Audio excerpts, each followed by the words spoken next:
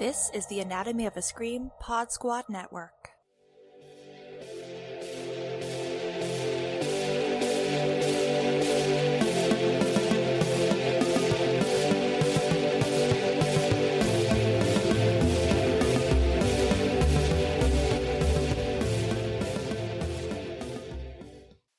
Hello, and welcome to Bodies of Horror, the podcast where we look at all of our favorite horror films, from the classic, the camp, to the cringe, through the lens of disability. My name is Nicole, I am your host, and I am thrilled to have you here. What is on the examination table for this episode? Well, I'm going to be talking about Fede Alvarez's 2016 film, Don't Breathe, starring Jane Levy, Dylan Minnette, and Stephen Lang as the character I'm going to be focusing in on, the blind man. This film was Fede's feature film follow-up to 2013's reboot or remake of Evil Dead. I say that because he did direct an episode or two of the From Dusk Till Dawn series in between time. This film did quite well at the box office, almost $90 million domestically, with a worldwide box office of around $150 million. And this was on a budget of $9.9 million. And this spawned the 2021 sequel. Fede was originally going to direct the sequel, but it ended up being directed by his Don't Breathe and Don't Breathe 2 co-writer. Not the sequel much at all, outside of some bits to discuss the blind man's kind of arc. So, use that as a disclaimer of sorts. Now, in some interviews and things I found while doing some research about the film, Fede seems to voice two things in particular as being on his mind with Don't Breathe. He wanted to, speak to the criticisms of the goriness of Evil Dead and wanted to create a film that played with or subverted expectations or tropes, both of the home invasion subgenre, and of having a blind character at its center.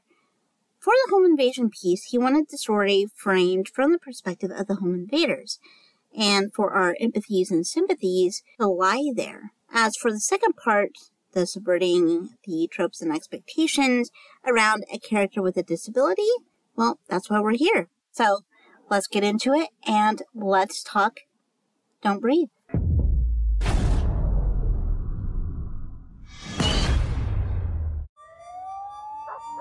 Your lips look sore. That's how you're making your cash out there? What do you say you and I move away from Mom together? It's a promise. You're leaving? Yeah, as soon as I have the money. When are you coming back? Never. Yo, I got our ticket out of here. Rumor is this guy is sitting on at least $300K.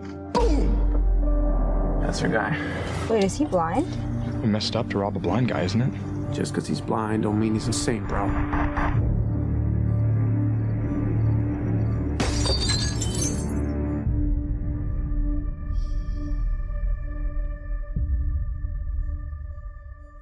Guys, money's probably in there.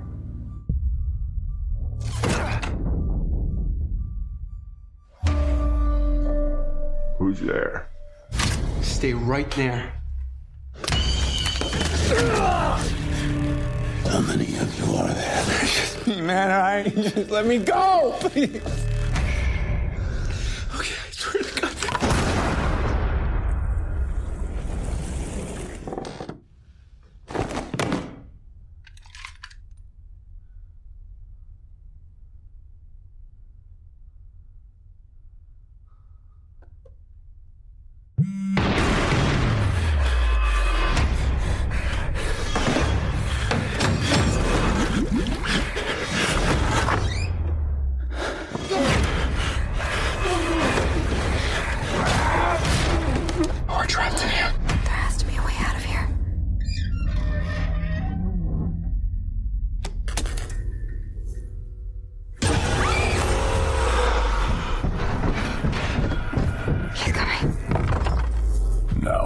See what I see.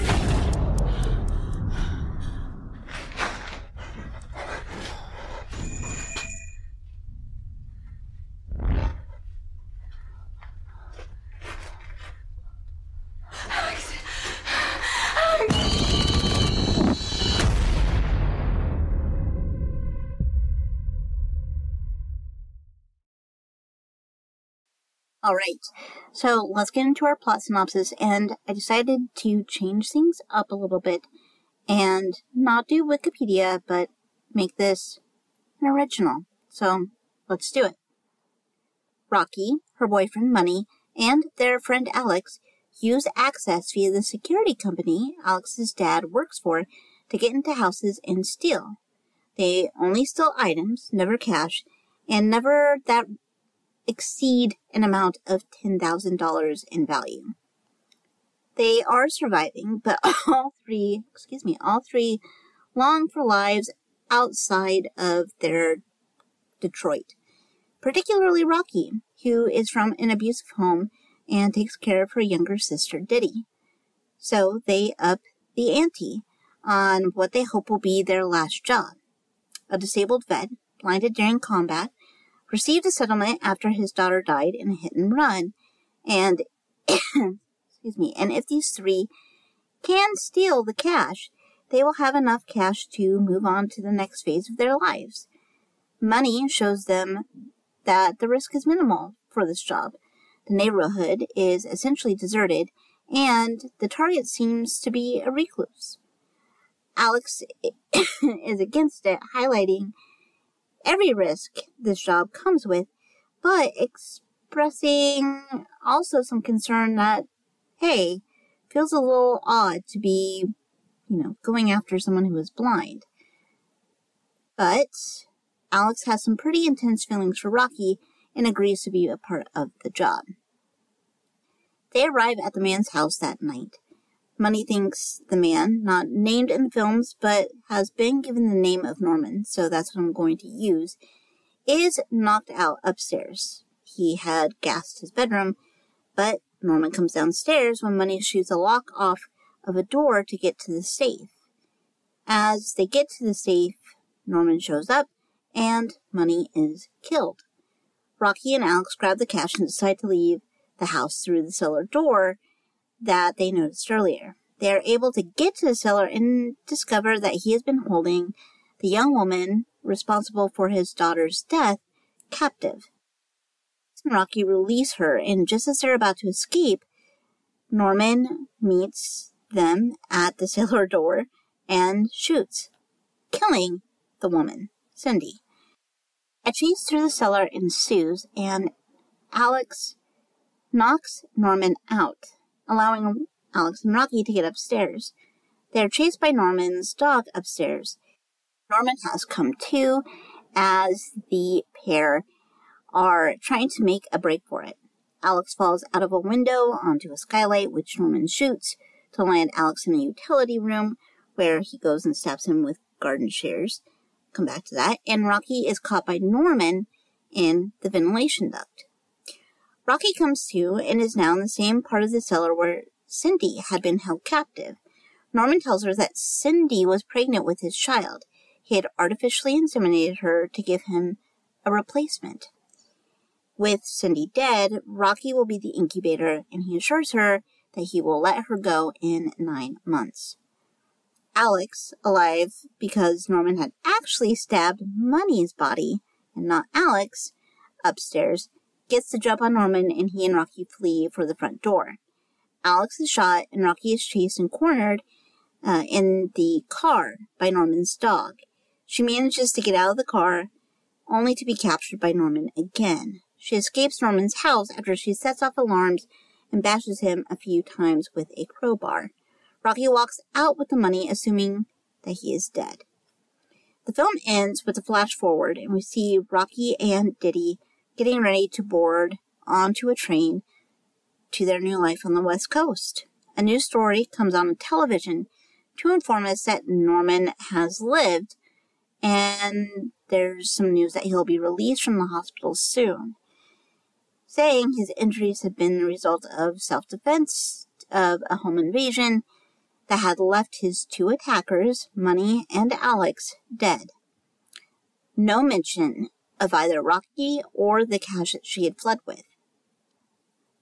So, I want to build this conversation around how this film does or does not do what Fede intended with subverting the expectations and tropes with the character of Norman. I want to start with Money's quote. Just because he's blind doesn't mean he's a saint. This is in the trailer, and it's spoken right after Alex, expresses his concern that, hey, this guy is blind. This feels kind of messed up. Now, Money isn't wrong in that nobody, disability or no, is a saint.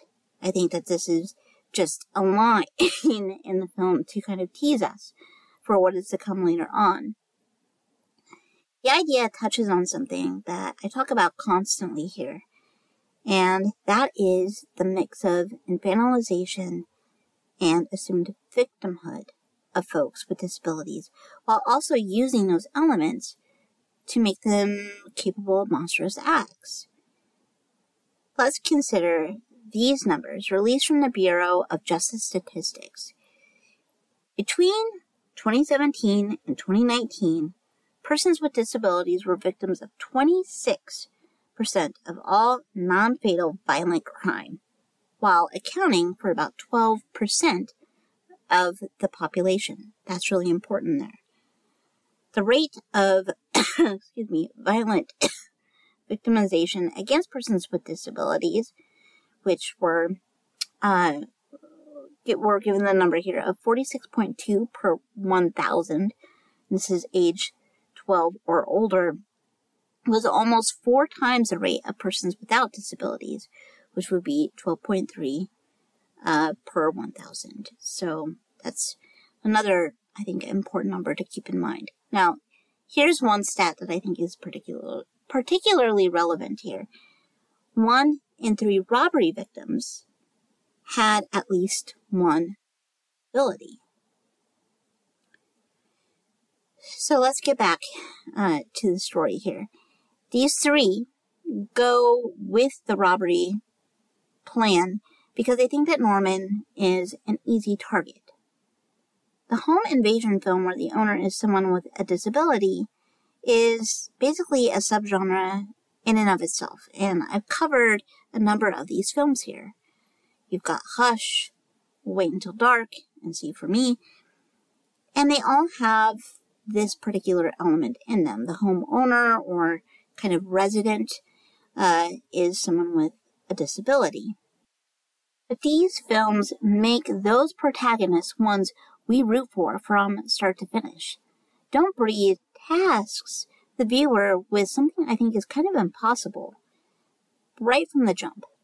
And that's understanding and having some empathy for everyone involved.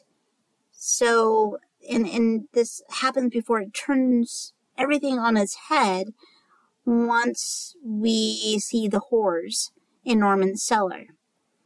This becomes even more complicated, I think, in the sequel. So Norman is alive and has, I guess, found his replacement daughter that he so desperately wanted in the character of Raven. Raven enters his world in, I guess, a more palatable way than Rape. He finds her as a young child following a house fire caused by her parents' meth kitchen. Both parents survived. The father did time, and the mother's heart and lungs were completely damaged from the fire. Raven's parents, mainly her father, and kind of his crew, are Norman's new band of invaders to fight off as they come to steal back, Raven, so she can be harvested for a heart for her mother. Norman saves Raven, and when she comes to him at the end as he is dying, and I'm using dying in air quotes here, he confesses everything to her. Everything from how he found her to his crimes of rape and murder. He very specifically uses the word rape here as well, because in Don't Breathe, he very directly tells Rocky that he never had sex with Cindy, therefore he's not a rapist. All of this is really just to give Norman that full redemption arc. So the next trope I kind of want to dig into here, and it's one I think the film wrestles with, is one I've mentioned previously as well. But I'm going to use the words of past podcast guest Ariel Baska from her amazing piece on Don't Breathe in Ghouls Magazine, which I will link in the show notes. But this is a piece of what Ariel had to say. Too often, on screen, characters with disabilities have to develop magical or preternatural powers to make up for their loss somehow, so that they can be viable villains. Stephen Lang, who plays the blind man, is allowed to be terrifying even as he shoots into the dark and misses. The terror he inspires comes entirely from his machinations and obsessive quest to replace his lost daughter. So I really love how Ariel phrased that. Norman isn't a character that has an additional or enhanced sense or ability to make him either more likely to survive or to make him more evil. An important distinction in that those enhanced abilities have been the saving grace for virtuous characters as well. So think of all the places we've seen the blind seer character or the disabled superhero. Think of the comic book character of Daredevil, where you get chunks of both. I think the pushback I would give here is that instead of giving Norman these very kind of souped up abilities or kind of an enhanced sense of some kind via magic, we give him the next tier combat abilities and physical strength. As Ariel points out, he does miss. He stabs Money's body, not realizing it isn't Alex in the moment. But he never really seems to miss when it counts. And again, just kind of that really brute force and strength that can seem, a little bit turned to 11. I do think that the film does strike some kind of balance, so it doesn't feel as egregious, and it's not something that is really bothersome like it would be, I think, in some other examples. So while I'm on the topic of realism, I think Ariel hits on something different that I think is so important to highlight here, and it is a perfect place to talk about overall portrayal of blindness and disability. So again, I'm going to use her words because I think they're pretty perfect. Lang's character has real vulnerabilities, both sensory and physical. One of the most frequently misunderstood sensitivities suffered by the blind even makes its way on screen. As one character suddenly opens the door, there is an implication of pain with his light sensitivity. Often, light sensitivity is misunderstood by people as impossible for the blind to experience, and even this subtle implication in the movie made me want to cheer. As the intruder escapes into the street to yell, "You're worthless out here," he is, in fact, anything but, as long as he has his wits about him. Realistic portrayal of disability is in the detail. I think that that's something that Ariel is kind of getting at here. Portrayals steeped in generalization and broad strokes do us all a huge disservice, and it is a bit sad that we have to cheer or feel a sense of happiness when someone does something right. Disabilities are a spectrum, and when portrayals veer from only one of the very ends of the spectrum, it allows so many of us to get a moment of yes to what Ariel was speaking about. Now, there is a flip side to this discussion of realistic portrayals of disability, and that's firmly rooted on who is playing the role.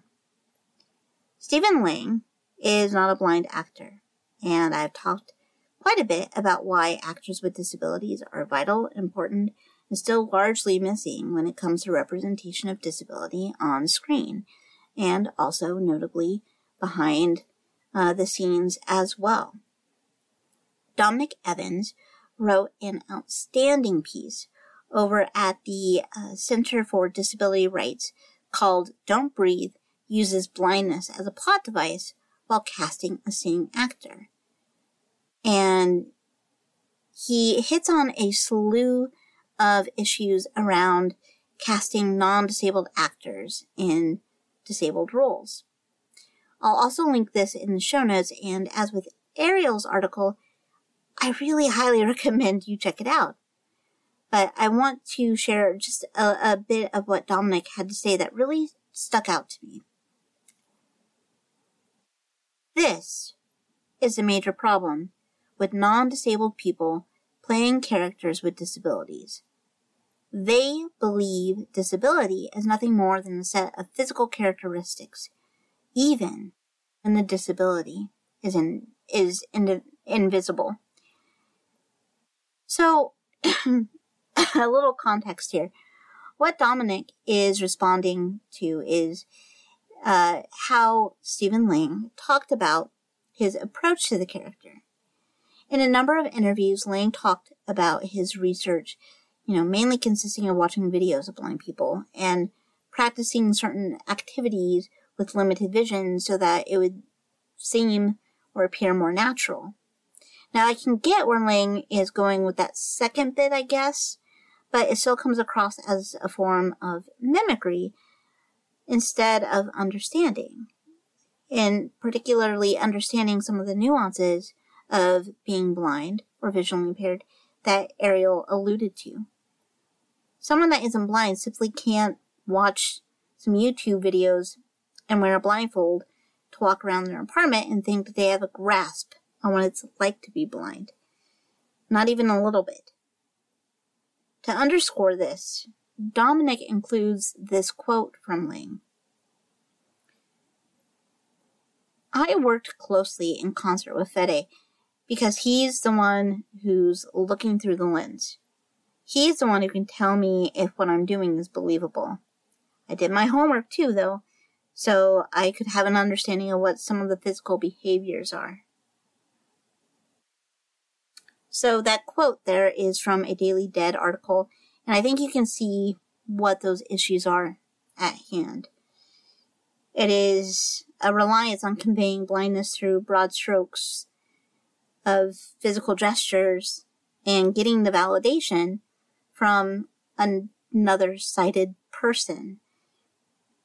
It doesn't really work that way. And again, it really speaks to the need of authentic portrayal, these more authentic portrayals where you have individuals with disabilities, being able to kind of lead that. Again, highly recommend checking out Dominic's piece because I think it's so well written and he really does a great job at tying all of these issues back to kind of some core ideas around ableism and why it is so important to have disabled actors cast in roles of disabled characters. So check it out, again, linked in the show notes along with Ariel's piece. I also have a couple of interviews with Stephen Lang linked so that if you want to kind of read through those, when he talks a little bit about his process of getting into character for Norman, or the blind man. And I think it's kind of interesting. He talks about the contacts that he wore. They were very specific kind of contacts because they wanted it to have a particular appearance based on the injury that Norman had suffered in combat with a piece of shrapnel in his eye. And so it's really interesting stuff. And, I think that it also speaks to, it's when we talk about issues of, a portrayal not really hitting all of these authentic notes, it's not us saying that they're doing it with a feeling of malice at all, but I think it's important to talk about these issues. So all of that will be linked in the show notes. Definitely worth checking out. So yeah, I think that's gonna kind of wrap it up. We moved through things quickly this episode. So I hope that this has been kind of interesting. I've been kind of hesitant on how I wanted to talk about Don't Breathe because it is a really complex film, especially when you're talking about the character of the blind man. I think for a lot of different reasons, and I hope I at least touched on them. I really do like the movie. I love Home Invasion, and I think that the first film is quite good. It really doesn't waste any time. I think the film comes in at just under 90 minutes. So the pace is really, really great. I love a home invasion film that, really does have that quick pace, because when you're in one setting, I think that really helps to keep that tension and kind of dread, kind of mounting appropriately. But yeah, I think 2016 Don't Breathe is quite good.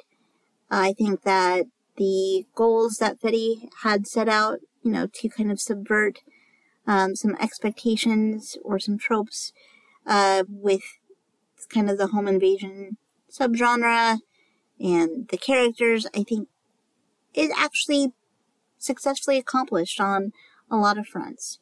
I think it's just a really tight story, the pace is amazing, and it just works.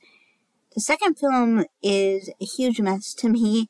I really don't like it, but there's a couple, I guess, sequences that are interesting, but I don't know. The arc of the character of Norman, or the blind man, just, I think, leaves a pretty sour taste in my mouth, and there just isn't really a lot to, kind of hang your hat on, I guess. So, highly recommend Don't Breathe. Don't necessarily recommend Don't Breathe 2 at all, but, every film is going to be someone's favorite film, so, I don't know. Maybe that is yours. Maybe it will be yours. Who's to say? But, yeah, so that's just kind of my general feelings. And, yeah, that's Don't Breathe. Thank you so much, as always, for being here and listening. It means the world to me. And, of course, a huge thank you to Anatomy of a Scream and the Pod Squad fam, the home of Bodies of Horror. I know I say this all the time, but I'm assuming that you've subscribed to the feed, and if you haven't, what are you doing? Get on it. Amazing shows, and just an absolutely phenomenal group of folks who are putting out some amazing, amazing podcasts, and new shows are dropping all the time. So I think it's really exciting and just well worth a subscribe and listen. If you want to reach out to me, I love that. I love hearing from folks. You can reach me by email at bodiesofhorror@gmail.com, and I am back on Twitter. I don't know for how long, but I'm there, and it's not terrible.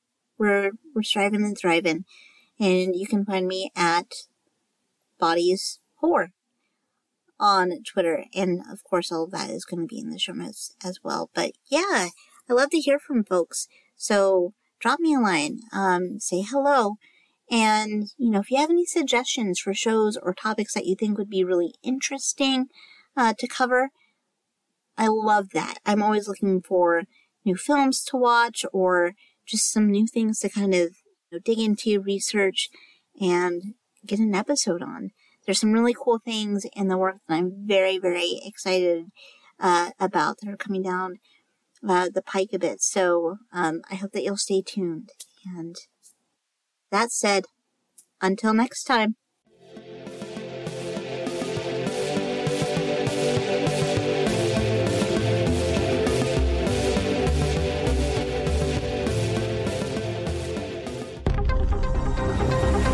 The Anatomy of a Scream Pod Squad.